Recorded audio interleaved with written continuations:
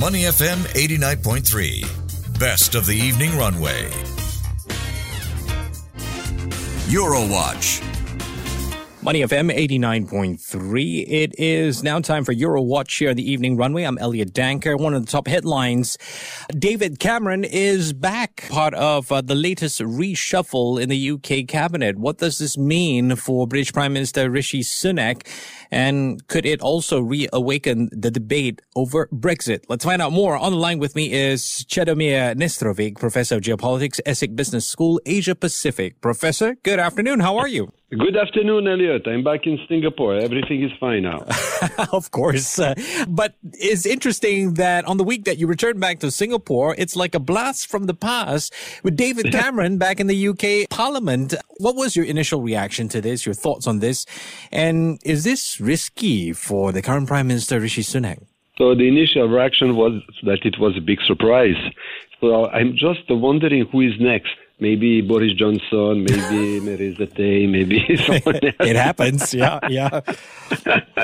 So we don't know exactly who is going to be next, but I think that Rishi Sunak, he has to do something because he is losing some of the main members of his government, so he has to make a coup by bringing someone who is very well known. But David Cameron has been practically in a freezer for 7 years, so I'm not so sure that he will bring something, I would say, valuable to Rishi Sunak. Okay, interesting point that you bring up there. Although, if you look at the broader scope of things, even to today, the debate over Brexit still continues. Was it the right move or not? It depends on where you sit on. And you bring back someone like David Cameron. Is this going to reignite that debate again? Yeah, so that's a really, I would say, a move that it is worth looking at because obviously David Cameron was for Remain. And bringing him back, does it mean that something is going to change? It is a foreign secretary. So foreign secretary means that he also has to deal with the European Union. So maybe they would like to change something, even if I don't believe that they will be going against the results of the referendum. So maybe they will try to find a middle way and how to continue with the European Union, but not to reverse the decisions of the referendum. Professor, Foreign Secretary also means dealing with China, and there are some thoughts that David Cameron's got good ties, or warm ties, as they call it, with China. Is this should this be viewed as good news as far as economic cooperation is potentially concerned? So it could be good news if Rishi Sunak says there is a change in the policy of the UK. For the moment, he's only changing a person, but he didn't change the policy. Okay. But if it is an indicator that he is ready to change the policy, in that case it is a big news. Beyond the name of David Cameron, in that case the relationship with China could change also. You did mention at the start that Mr. Cameron's been quiet for the past 7 years or so. So what exactly does he bring as UK Foreign Secretary? So he can bring his experience. I think that Rishi Sunak is also willing to stabilize a little bit the Conservative Party because, as you know, his polls are not very good. And maybe he is looking for some people that could bring, I don't say some hope, but people who have not been involved in the hot politics in the past years. Someone who has experience, someone who knows the party from inside. Maybe this is the reason why he has been called back. Okay. But as part of the news cycle, you can't help but wonder where Middle East is concerned. What would this do as far as, policies towards the Middle East? So again, we have to see if it is a change in policy or not. Right. If it is a change in policy, in that case, maybe they will reverse the situation. As you know, Rishi Sunak used to be a big defensor of Israel. Yeah. So maybe by bringing David Cameron, he would like to balance this a little bit, like they are balancing in France or in some other countries. So if it is a change in policy, I presume that it will be more balanced approach, that is a little bit more pro-Palestinian approach, but I didn't see a change in policy. I saw only the change in individuals, but maybe it is also a change in policy that we are expecting to have.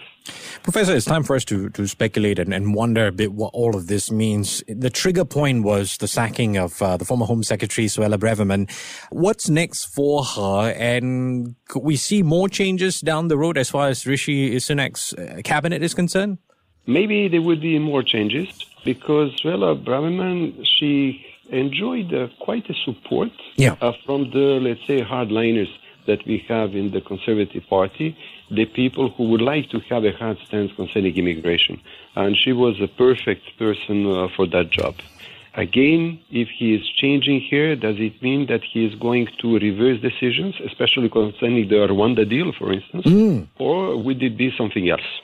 And with regard to that, the government's plan to send asylum seekers to Rwanda is unlawful. This after the British Supreme Court ruled that because they would not be safe. Your thoughts on this ruling and the ramifications for Mr. Sunak? So I think that the reasons for the ruling may be debatable because Rwanda is among very few countries in Africa that could be considered to be safe. Okay. However, that might be also a political decision by saying, no, we cannot send anyone to Africa or to any other country. We have to keep them within the UK, and we'll see what we are going to do with them. But definitely, the concomitance of these two things, that is the decision of the Supreme Court on one side and the sacking of Suella Braverman, are showing that maybe Rishi Sunak will be forced to change and to lower his stance concerning immigration. Right. Yes, and immigration is a constant issue in the UK. It looks like times have not changed there, Professor. What are his options now? I understand he might be working on a new Rwanda treaty. So now we can have some other options. First thing, he can modify the treaty. Okay. So in that case, the treaty could be accepted by the Supreme Court. Second thing, he can work with some other countries. So among the other countries, it can be something in the other part of the world. So maybe in some Eastern European countries or somewhere in the Middle East. But for the moment, I think that he will concentrate on Africa, and he will try to modify the treaty. He will try to find the wording which would be palatable for the Supreme Court. All right. Professor, let's move on to the rest of the EU. Enough attention on the UK. This is quite an interesting one. So EU members have reached a deal on targets for the supply of critical materials. These materials key for chip and EV battery production. It's called the Critical Raw Materials Act. Funny thing is, Europe is one of the biggest markets for electric vehicles, but it produces less than 1% of minerals like lithium or cobalt. So 10% of extraction of materials or minerals rather, is that a realistic target?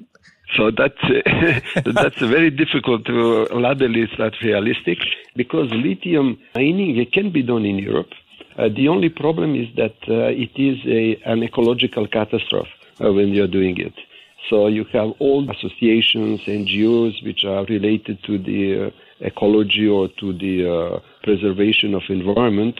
They will all petition not to mine lithium. Right. So we have lithium reserves in Europe, but according to the situation that we have today, it is impossible to use them. So maybe in the future we will use them, but for the moment, all the European countries, they are happy to buy lithium or to buy batteries from China, where apparently they don't have the same environmental concerns.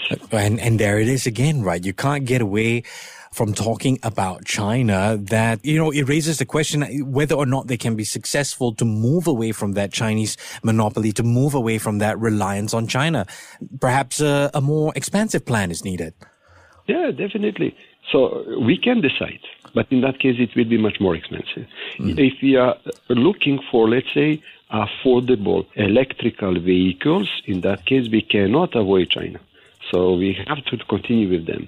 If we take the decision that the electrical vehicles are going to be more expensive or that the state is taking part in it, that is subsidizing the electrical vehicles, in that case, it could be done. But I don't see that it is a realistic venture today. All right. I've been speaking with Jedimine Esterbeke, who is Professor of Geopolitics, ESSEC Business School, Asia Pacific. Professor, thank you again for your time. Take care and have a great Thursday evening. Thank you. Thank you very much. To listen to more great interviews, download our podcasts at audio.sg or download the audio app. That's AWEDIO, audio at the App Store and Google Play.